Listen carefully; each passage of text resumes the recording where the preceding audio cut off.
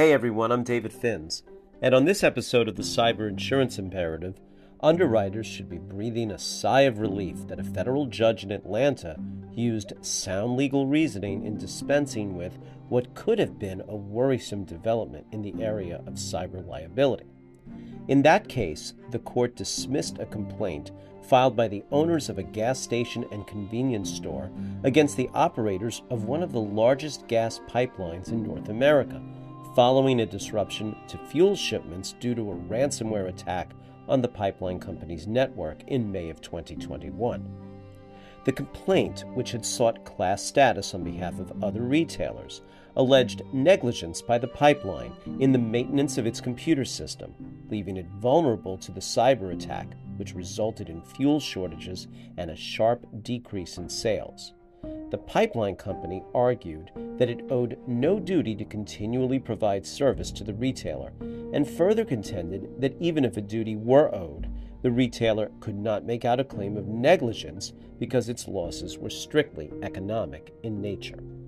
Applying Georgia law, the court agreed with the pipeline company, concluding that no such duty existed and that the state's economic loss rule precludes tort claims by businesses suffering purely financial harm as opposed to bodily injury or property damage. The only recourse for the retailer, the court ruled, was a claim for breach of contract. Now, the court's decision was the only reasonable outcome here.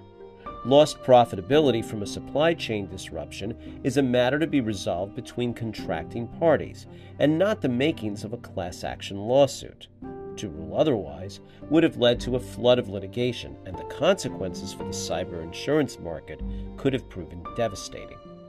But I want to take a look at this from a different angle. This ruling was welcome news for the pipeline company, but not so much for the retailers who saw business fall off when the pumps ran dry. This is what is known as a dependent business interruption. And you need to look at your cyber insurance policy very closely to know whether a loss of this sort would be covered. See, lots of policies say they cover the lost income and extra expense a business suffers when one of its vendors go offline.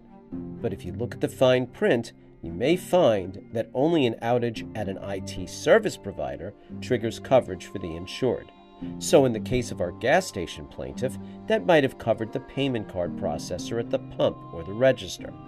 Well, a gas pipeline isn't an IT service provider, so you're going to need broader wording than that. It's important for coverage to apply to losses which you suffer due to an outage at any vendor which provides goods and services to your business pursuant to a contract.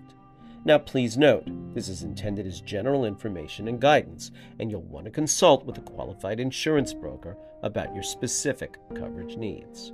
If you'd like a copy of my white paper detailing coverage typically available in the market, you can DM me on LinkedIn or email me at david.finz@alliant.com.